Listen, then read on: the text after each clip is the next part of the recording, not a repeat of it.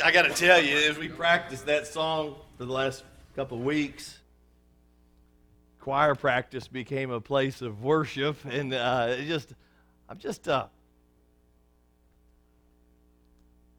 had someone ask me if I was tired this morning because we had a sunrise service this morning. I start every Sunday that early. Why do you think I'm so excited? I've been up for a long time. The first service was awesome this morning. Saw God work. Sunday school was awesome. I've already decided that this service is going to be awesome too. So you can either participate or you can watch. But I'm going to know God better through this time. And I'm pumped about it. Telling you. I told the first service, I said, pastors generally preach text for the people until they get to the resurrection. Then they preach it for their own excitement. If we're not excited that Jesus Christ has power over death, then there is nothing in the world that could excite you. Because guess what? The death rate is still 100%. So, before you get all wrapped up in your clock, take it off. You got your phone set for noon, you're not going to get out by noon. Okay? So, those of you that aren't used to this, it'll be good. Dark meat's good. The white meat will be gone. But those of us that are here everywhere are used to it. Turn in your Bibles to the Gospel of John, chapter 20. We have been going through the Gospel of John for now on 3 years. And it just happened to hit right on the resurrection. Is God good or what? Because I'm not that smart. John chapter 20, that's Matthew, Mark, Luke, and John. Chapter 20, if you'll stand in honor and reverence for the reading of God's Word, I would tell you that the most important thing we will do all day is this. We're reading God's Word, and it's important. The Bible says, chapter 20, verse 1, now on the first day of the week, Mary Magdalene came early to the tomb while it was still dark and the stone already taken away from the tomb. So she ran and she came to Simon Peter and the other disciple whom Jesus loved and said to them, they have taken away the Lord out of the tomb, and we do not know where they have laid him. So Peter and the other disciple went forth, and they were going to the tomb. The two were running together, and the other disciple ran ahead faster than Peter and came to the tomb first. Stooping and looking in, he saw the linen wrappings lying there, but he did not go in. And so Simon Peter also came following him, and he entered the tomb, and he saw the linen wrappings lying there, the face cloth which had been on his head, and not lying with the linen wrappings, but rolled up in a place by itself. So the other disciple who had first come to the tomb then also entered, and he saw and believed. I'm praying that's what will happen to some of us this morning. For as yet they did not understand the Scriptures, that he must rise again from the dead. So the disciples went away again to their own homes, but Mary was standing outside the tomb, weeping. And so as she wept, she stooped and looked into the tomb. And she saw two angels in white sitting, one at the head and one at the feet, where the body of Jesus had been lying. And they said to her, woman, why are you weeping? She said to them, because they have taken away my Lord, and I do not know where they have laid him. When she had said this, she turned around and saw Jesus standing there and did not know that it was Jesus. Jesus said to her, woman, why are you weeping? Whom are you seeking? Supposing him to be the gardener, she said to him, sir, if you have carried him away, tell me where you have laid him, and I will take him away. Jesus said to her, Mary. She turned and she said to him in Hebrew, Rabboni, which means teacher. And Jesus said to her, "Stop clinging to me, for I have not yet ascended to the Father, but go to my brethren and say to them, I ascend to my Father and your Father, and my God and your God." Mary Magdalene came announcing to the disciples, "I have seen the Lord," and that he had said these things to her. Boy, we got some fun to go through today. Would you bow in prayer with me? Father God, we come here this morning from diverse places, from diverse walks of life. But Father, as we have already seen in the video, we're all broken people. Not one of us good, broken. The only hope that we have is in you. And Father, I pray that you will open our hearts and our minds, that just as you did for the Apostle John, just as you did for Mary Magdalene, that you would open up our eyes so we would see the truth of Scripture and believe. In Jesus' name we pray. Amen. And you may be seated. The world really thinks it knows what living is. You know, you can live the high life, or you can, go to a campfire and you can sit around with all your buddies because you couldn't get a girlfriend, I guess, and say, it doesn't get any better than this. The guys that are single want to be married. The guys that are married want to be single. The world's got a lot of things out there, doesn't it? I wrote down a few of them. I'm just going to do a drive-by here. We've got materialism. That's where people say the only meaning you can get from life is stuff. Well, tell me how that works out, because there's never enough stuff. Apple always comes out with something new. There's idealism, there's empiricism, there's rationalism, naturalism, determinism, relativism, mentalism, mechanism, solipsism, intuitionism, hedonism, postmodernism. We have evolution. We have all these things that are supposed to help us know what life's about. Have you figured it out yet? This message this morning is about truly living. Not just anesthetizing yourself to life so that you can get up every day. If you're on the red wine bandwagon where you have to take a little nip before you can get to bed and to sleep at night, I've got good news for you today. If you think you've got to take a pill in order to face life tomorrow, I've got good news for you today. Jesus Christ wants you to live a life victorious, not just humdrum. The interesting thing is that we at the church say we have the answer. Would you amen that? I would love this to be an amen church. We're not as of yet. But if you could kind of help foster that along. I'm going to talk to this side. I read the paper. This is a paper that comes out every month from the Baptist State Convention of North Carolina. There's good stuff in here, but this whole issue was about churches that are dying in North Carolina at a high rate, faster than nearly any other state in the Union. Baptist churches in North Carolina are dying. It's interesting. I rarely agree with anything in this paper, let me say that, but this one I do. They said that largely the reason why churches are dying is because they're only concerned with maintenance, not ministry. Meaning, they're worried about keeping the lights on, the walls painted, the windows clean. They're not concerned with loving the Lord their God with all their heart, soul, and mind. They're not worried about loving their neighbor as themselves, and they're not worried about making disciples. And I'll tell you what, it's good that those churches die.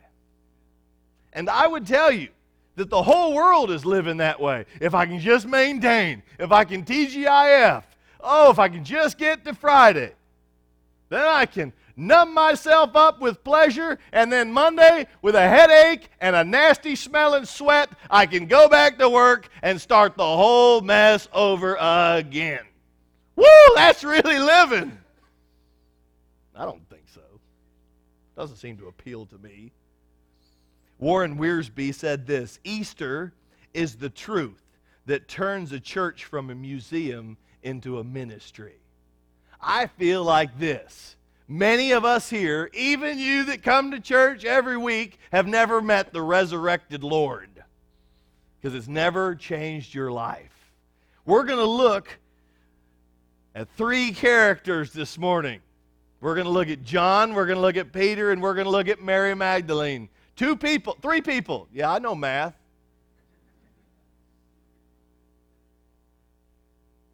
That were at the bottom of despair when Jesus died. They were trying to cope with life, but when they met the resurrected Lord, they were never the same. They no longer coped with life. They lived abundant life. I want to read a couple verses. We're going to just take a little tour through John. John 3, verse 36 says this: He who believes in the Son has what? Eternal. Good, see, you're responsive today, huh? It says, but he who does not obey the Son will not what? See life. But the wrath of God abides on him. Now, all of us are born in that condition. You understand that. And you can't just try harder to obey God. There must be a change of ownership in your life. We'll get to that in a moment. John 10:10 says this: I came that they may have what? Life. What kind of life? Abundant life. What does that mean? Does that look like a hangover on Monday morning and getting up to work? That I have to just numb myself to be able to make it through the day? Does that mean that my wife and I have to ignore each other all day long just so we don't get in the paper for killing each other? Is that it? We say we have the answer, and yet we live in life, people come to church. Why are you going to church today? I don't know. I was at my parents' church during Christmas, and somebody prayed this before church: Dear God, help us to go in and get something out of this thing today. If you came here to church to get something out of this, you came for the wrong reason. You see, you got to get something out of your daily walk with the Lord Jesus Christ. And then you come here to share that with other people. So, if you just came here this morning wanting to get something, rub up near somebody that's excited. If someone's sleeping beside you, slap them. No. I've had a lot of coffee this morning. The Bible is I hear people tell me this all the time. The Bible is a very difficult book to understand. So we're gonna look. Let's bring up John 17:3, because this tells us let's read the first 4 words of this verse all together. Okay, now, I have been to school for a long time to be able to tell you this, okay? This means that whatever comes after that comma is a definition of eternal life. That's why he said, this is eternal life. Okay, you with me? It's not hard to understand, is it? I'm exaggerating for emphasis. It says, this is eternal life. Streets of gold, pearly gates, big mansions.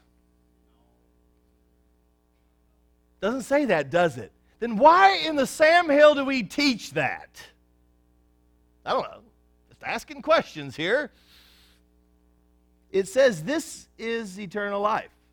That's all of us, what? May know you, the only true God, and Jesus Christ, whom you have sent. We're created to know God, to have a relationship with Him. No woman, no man will ever fill that void in you. And you can try it all over the world, but it will never fill it. And as you try to fill it in other ways, you're going to get more and more coping with life, and down more and more. But I got some good news for you today. We're going to look at this transformation in 3 people's lives. So are you ready? Look, are you ready? We have victory in Christ. I don't know if you understand this, that Jesus' death took care of the guilt that I have because I'm a sinner. How much of it? All of it. Gone. No more. The Romans 8:1 says, now therefore there is no condemnation for those who are in Jesus Christ. Oh, no more guilt. So y'all church members, you can't put no guilt on me. And I'm not here to put it on you. But what about the resurrection? You see, the cross took care of the guilt of sin, but you see, the resurrection took care of the result of sin. You see, the result of sin is death. How many of y'all just look forward to funerals in your family? None of us do. That's what's so good about the resurrection. Sister Laura was up here reading a minute ago, and she said it was the resurrection of Jesus is the first fruit, meaning he's the first of many that are going to be resurrected. And I can tell you with certainty that I am going to be one of them resurrected. Not because of what I feel or what I've done, but because of what God has done in opening my eyes. He will open yours too if you will but ask him. Are you ready? We're going to see what truly living's about. Let's first look at Simon Peter. Here is a man. And I put this. This is my point here. I work hard on these points, so at least I should read them, because you can't read my print up there because it's just too difficult. Huge guilt led to radical love. What I'm saying is, before he met the risen Christ, he was just dealing with his guilt. But after he met the resurrected Christ, nothing but love came from his life. Now, here's a man who went through maybe the worst situation possible. Let's talk about it for a minute. If I think about maybe the worst thing that could happen is having a knock-down, drag-out argument with my wife. She slams the door, walks out on Highway 39, and a truck runs her over. What's the problem with that scenario? Why does that hurt so bad? Because there's no way to get it right. There's no way I can go to her corpse and say, I'm sorry for being a butthead. Right? Well, Peter, up to this point, has been a genuine you-know-what head. Hasn't he? He denied the Lord 3 different times. Why? For fear. It seems, as we read the text, that the Apostle John is sympathetic to him, and he seems to be at his house. He brings the denier into his house, and the two of them are seemingly together trying to deal with what's going on. Mary comes and says, hey, guys, guess what? Somebody ripped off Jesus. I'm putting it today's vernacular for you. She didn't think that he rose from the dead. So if you're here and you're having a trouble stomaching believing whether Jesus rose from the dead, know that the very people that experienced it had trouble. She says he's gone. So guess what they do? They take off running. Peter gets to the tomb, and he's Peter. He just runs right in. What does he look at? Look with me at the Bible. It says in verse 6. So Simon Peter also came following him and entered the tomb, and he saw what? The linen wrappings lying there, and the face cloth which had been on Jesus' head. Now, the face cloth wasn't lying with the linen wrappings, but was rolled up in a place by itself. I want you to see what's going on here. Things that we just read past that's evidence to the facts. You see, there's 2 groups of deniers about the resurrection. One group says that Jesus' enemies came and stole the body. Okay? There's another group that says that Jesus' own disciples came and stole the body. But here's a little bit of evidence of why neither one of those make any sense. First of all, the linen wrappings looked like someone had, like a balloon. The air had gone out, and they were just lying there, all still wrapped. Do you know how much time it would have took to wrap the linen like that without a body in them. And if you're going to come, I don't know if you've ever had your house broken into. We've had ours broken into seemingly 63 times. I've had nearly everything I own stolen at least once. Now, every time a burglar has come into our house and stole things, he didn't dust while he was there, and he didn't put things back in the place where they should have been, did he? No. They're in there for one thing. They run into the tomb to get the body, and they're out. But that's not what happened. You see, all the linens are right there in orderly fashion. And the headcloth, the shroud of Turin, people call it, right, is laid there. People want that so bad. Why? So they could worship it? Would to God that they would just worship Jesus. Good God, how we get off track. But anyway, so it wasn't an enemy of Christ, but let's talk about the friend. If you come to my funeral and you come to the place where they put me to rest and you decide that you want to pull me out of the casket and take me home with you, you think that's funny? I had that happen once. Not a good day. But if you had come to my casket and took off all my clothes and took me home naked, I'd be ticked off at you. That's disrespectful, isn't it?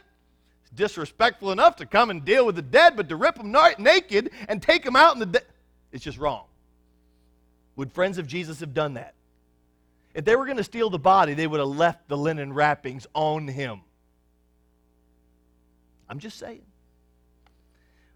But Peter saw all this and did not believe. The question is why?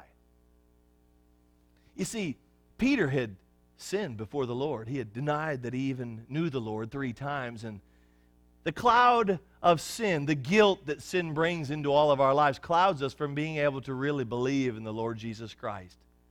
It blocks us from being able to see the truth. And only the light of Scripture and God opening our eyes to see the truth of it can ever help us. Peter is in a bad shape right here. We read later on in the book in chapter 21 that Peter goes back to fishing. He goes back to what he knows.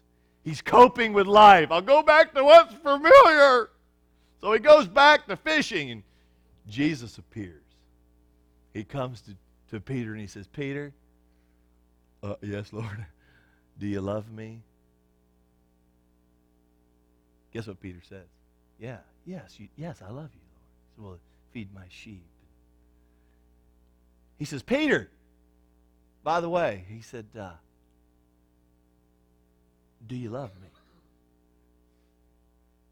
Peter says, yes, Lord, I love you. He said, well, go feed my lambs. Then there was a pause. Jesus said, Peter, do you love me? How do you think Peter's feeling now? The guilt is just killing him. Jesus says, go feed my lambs. And then Jesus proceeds to tell him that his life is going to end in death for him. And Peter says it's worth it. Why? Because he'd been with the risen Christ. There was a change in his life from being with Christ.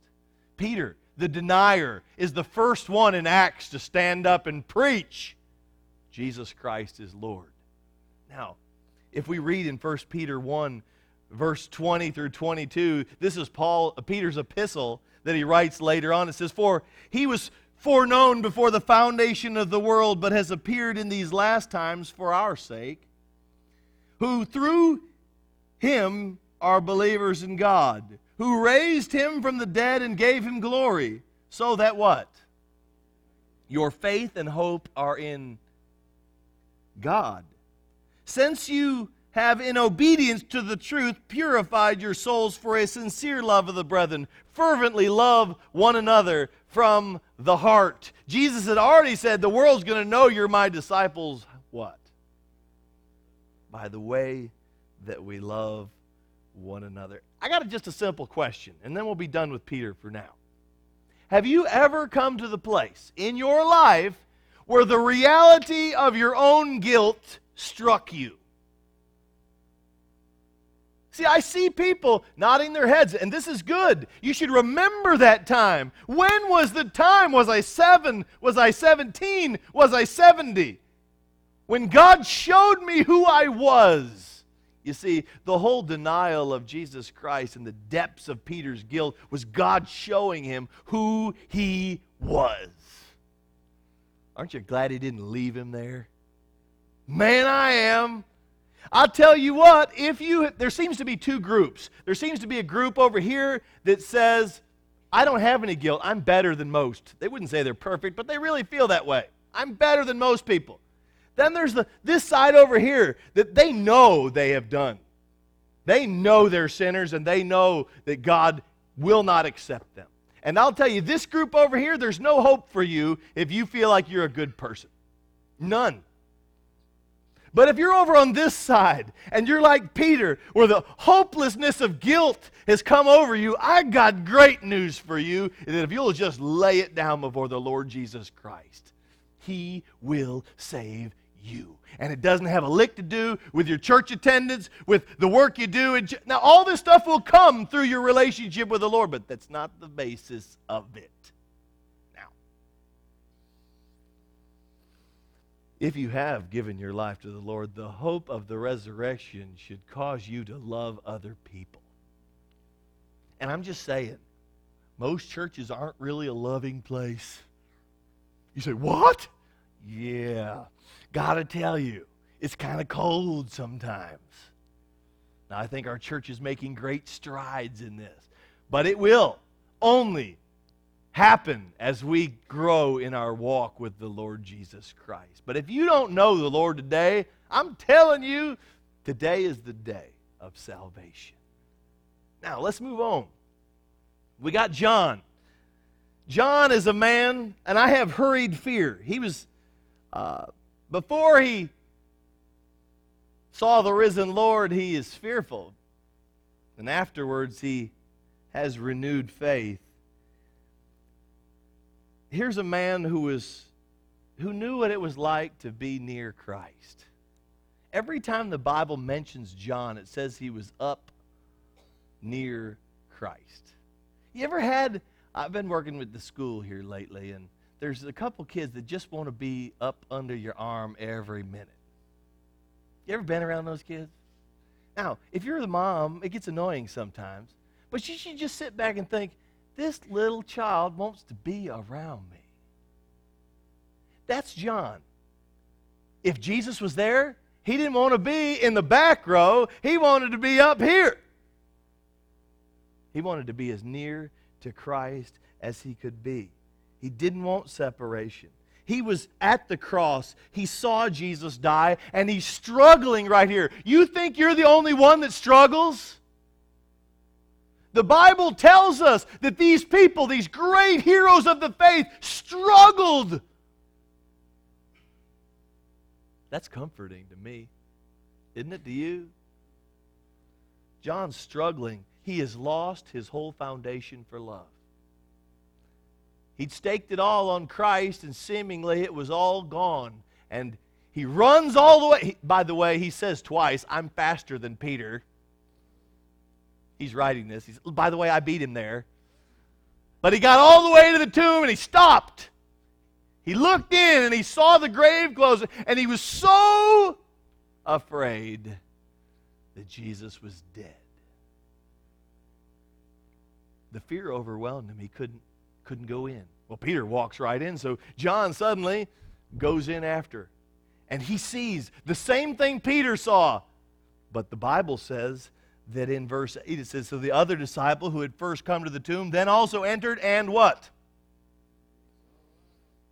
How come it is that in this church service, some people will hear the gospel of Jesus Christ and believe, and others will not? You ever ask yourself that question? I don't know that I have the answer, except that you're receptive to the hearing of the word. There's nothing magical about the words, is there? It's about the ground that it falls on. When he saw the evidence, he immediately all the words that Jesus had told him immediately started rushing back to him, and he remembers. He told me he was going to rise, and he did. John writes in 1 John, ooh, this is a good couple of verses right here. They're all good, right? Tammy, you agree? Thank you. 1 John 5, 3 through 4 says this, for this is what? Okay, you were louder in the beginning, okay? What is it? This is the love of God, that we keep His commandments, and His commandments are not burdensome. Jesus really narrowed it down to 3. Love the Lord your God with all your heart, soul, and mind. Love your neighbor as yourself, and go make disciples. That's it, period. It's not a burden if you've been with the risen Lord. John, by the way, was the only one of the disciples that did not die a martyr's death. However, he was exiled to Patmos, and he was dipped in hot oil. They tried to boil him, deep fat fry him Southern style, but he just wouldn't die. He says, for whatever is born of God, what? And this is the victory that overcomes the world. Now, here's the question. We say, you're all in church today, so you're all feeling good about yourself. If I went around you, I believe. It says if you believe, you will overcome the world. What does that mean? Does that mean that when I got saved, it's nothing but rainbows and fairy tales? Overcome means I went through the world, and God gave me victory through the circumstances of life. Some of you are here, you think you're the only ones that have marital problems. Some of you here think you're the only one that has anger issues or lust problems or trust issues. But the Bible tells us that every one of us have these problems. And if we would just come to God, say, I give it all to you, and I'm not going to trust in me anymore. I'm going to trust in you. He says, if you'll just do that, give it all to me, I'll work in and through you, and you'll find life that you ain't never had before. They can deep fat fry you. It ain't going to kill you. I don't know. That seems good to me. I don't know. Have you ever observed the evidence of Christ's resurrection and then faced your own fear of death? I talked about this at great length in the first service, and, you know, sometimes things hit me at different times, but we don't like to deal with death. We don't even like to say the word, do we? We like to say, oh, they passed on, or they expired. Like they had a date on their back, and they said, oh, milk expires, we die. Why? Most of us have never been honest enough before God to face this fear. And that's why we will live life in uncertainty and never have victory over anything, because we just have never faced the fact that the death rate is still 100%. John did. He saw the risen Lord, and he saw, hey, there's nothing more to be afraid of. If you've not given your life to Christ, I highly recommend it. I do. Let's go on to Mary. I can't, as a pastor, you just have to keep a sense of humor sometimes. Mary Magdalene here is a woman who loved Jesus Christ. And she is in hopeless sorrow right now, but it's going to lead to a new call on her life. Here's a woman that Jesus cast 7 demons out of. Now, if you had 7 demons in you, and I think some of you do, we won't name names today. Julie, I wasn't looking at you. Some of us, if Jesus cast 7 demons out of us, right? We'd be like, thank you, Jesus. Now I'm going to go back to life as usual. This is what we do. Time of crisis, call on the Lord. right? We did it as a nation at 9/11, right?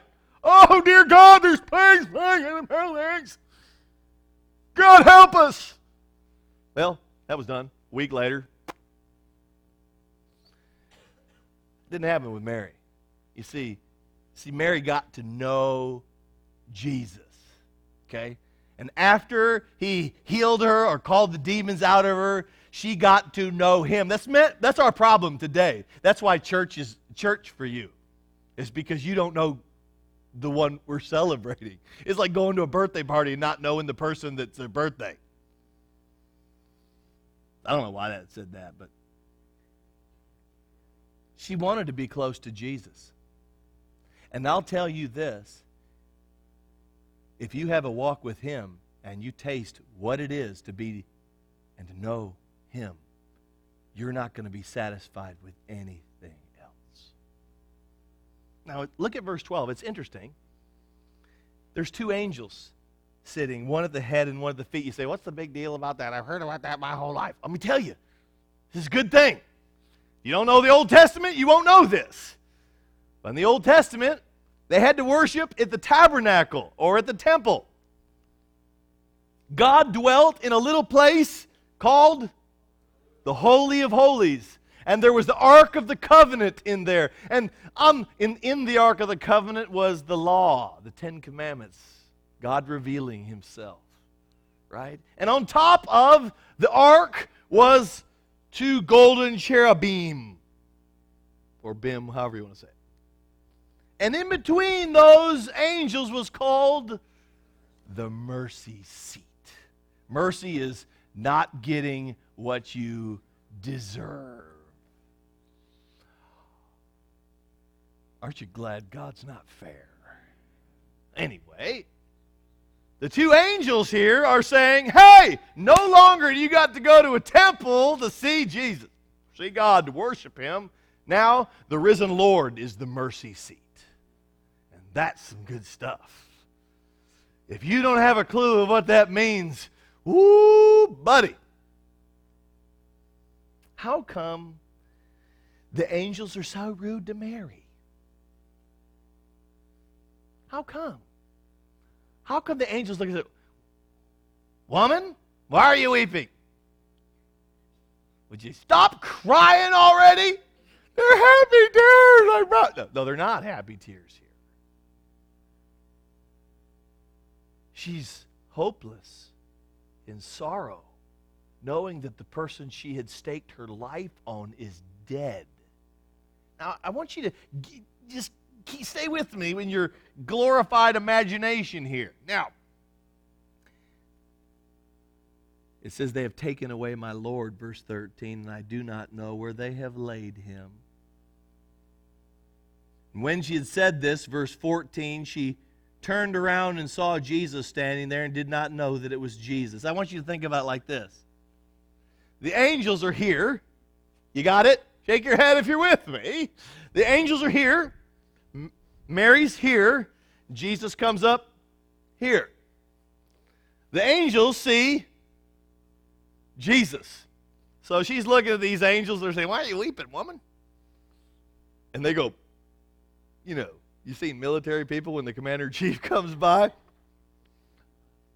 There was no confusion with the angels on who was there. Believe me.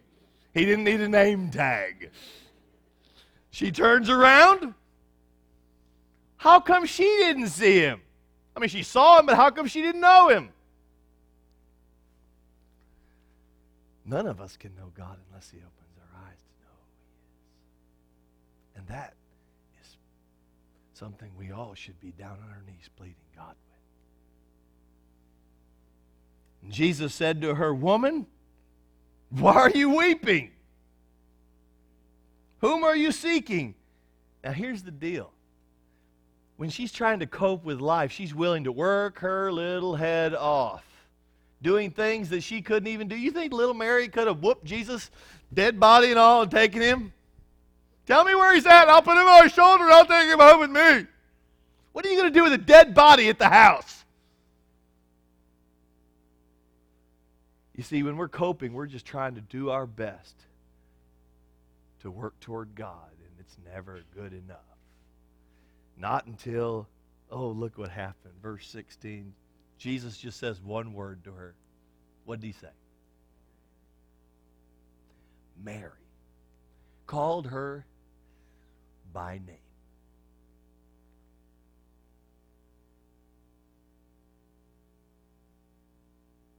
Do you remember? Do you remember? Do you remember when God called you? Do you? Are you trying to tell me that you can meet with the risen Lord and go back to normal? No, sir. No, ma'am. Maybe it's the fact that you believe he died, but you don't know the power of the resurrection.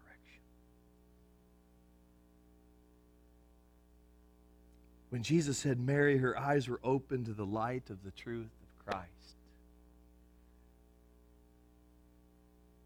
And then Jesus is rude to her again. Right? You've got to understand this next text or you'll miss the whole point of Mary being talked about here. She apparently gets to his feet. Let's pretend this is Jesus. It's a thinner version. She's got him. You think she's going to let go now? Not a chance. What's Jesus say?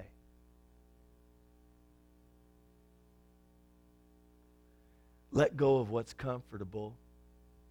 I've got a job for you to do. Wouldn't it be nice if we could just give our life to the Lord? Boom, be in his presence. He says, go tell other people that are out there in the same hopelessness that you were 10 seconds ago. But we don't grab the whole of that. The paper says that the reason we're not reaching our neighborhood is because we just don't know how to relate to our neighbors.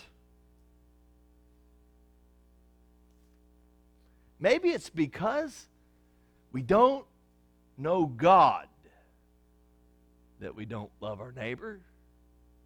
Maybe we don't want to make disciples because you can't take somebody where you've not been. I'm just asking. In Acts 1, verses 7 and 8, Jesus said to them, it is not for you to know the times or the epochs which the Father has fixed by his own authority. But you what?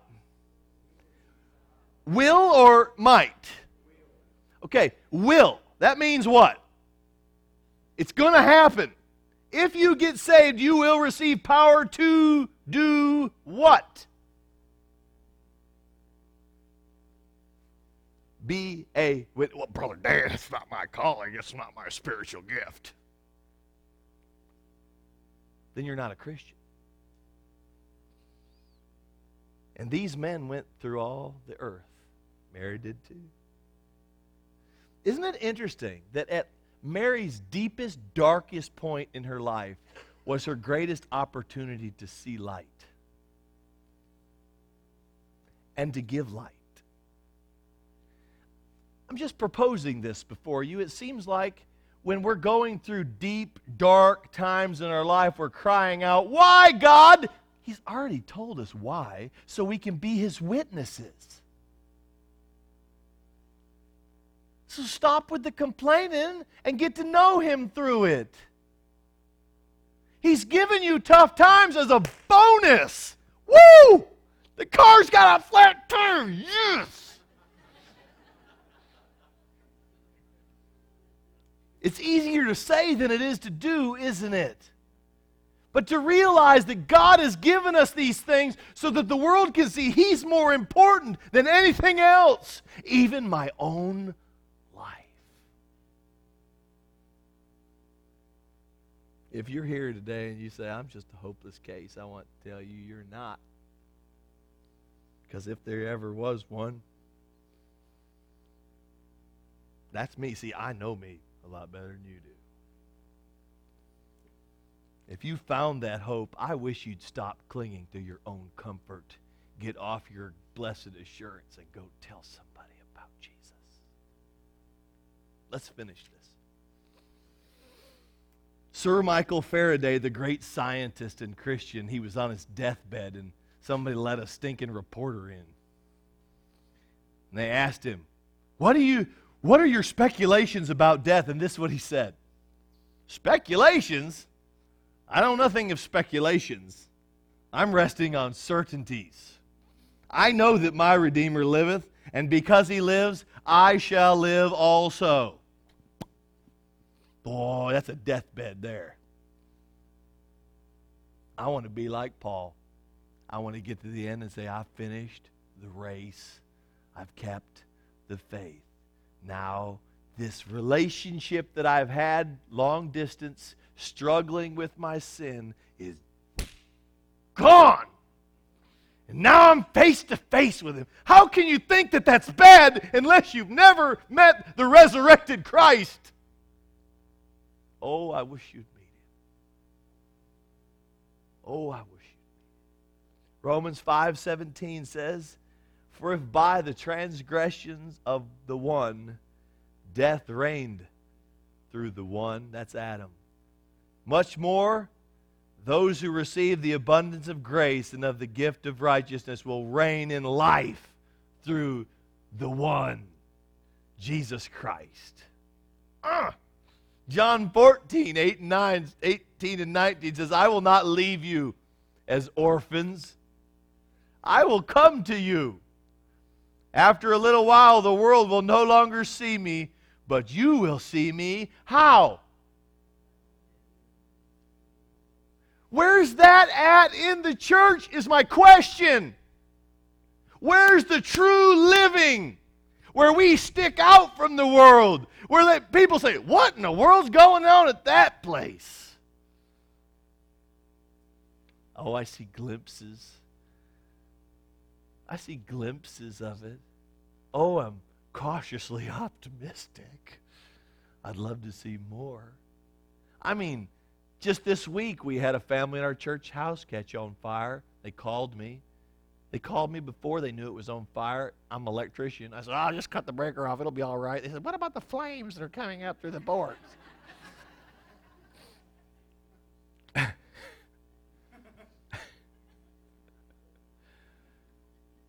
They called me. Their house is full of smoke.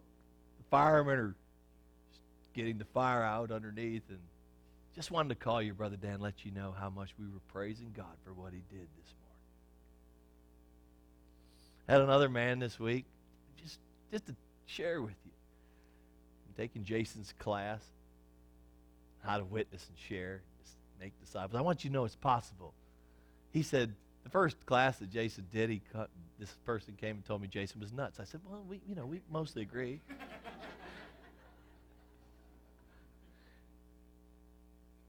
He said he wanted to share these lessons and teach them and make a disciple with somebody, so he didn't know how to do it. So he went on Craigslist and just put an advertisement on there. Said, if you'll meet me at Starbucks at such and such a time, I'd like to share the gospel message with you. So he did it. He went and 12 people showed up and he shared Christ with 12 people. I'm just asking, what are you doing? Maybe the hopelessness and the coping that you're trying to do in your life has nothing to do with you. Maybe it's about you, getting your eyes off of you and getting them on the resurrected Lord. You see, you don't have the power to make your life better. You see, the Lord does. Just as he raised himself from the dead, he will raise you to walk in new life. And I got to tell you, if you've experienced the new life, you will not go back. And you can come up and try to slap this smile off my face, but it won't work. I've been a pastor for now on 11 years. Most people are bitter by now. It's just because you're such a great congregation. It's because of your walk with the Lord in mind that we will ever have victory in this life. Would you bow your heads with me? I know I've talked for a long time, but this is of the utmost importance, way more important than anything else that's going on today. Do you know the Lord? Do you have a relationship with Him? Oh, I'm not talking about using God to get what you want. I'm talking about you knowing Him, and that His will is what you want to be your will. You see, it's really quite a simple proposition that will take the rest of your life to act out. If you want to know Him, I'd love to share it with you. This is what we're going to have right now. It's called an invitation. You can come forward. You can pray. You can pray in your seat. What I'm interested in is that you speak with the Lord and that you examine your own heart according to God's Word, and that God can change your life. If you are a Christian here and you say, my life has been cold and dry and dark for a long time, oh, I have good news for you too. If God seems far away, guess who moved? You did, not Him. Father God, we come to you thanking you for this day, thanking you for your word of hope, but also thanking you for the solution to our sinfulness, which is your Son's death, burial, and resurrection. May we surrender our lives to you. In Jesus' name. If you would stand with your heads bowed and eyes closed.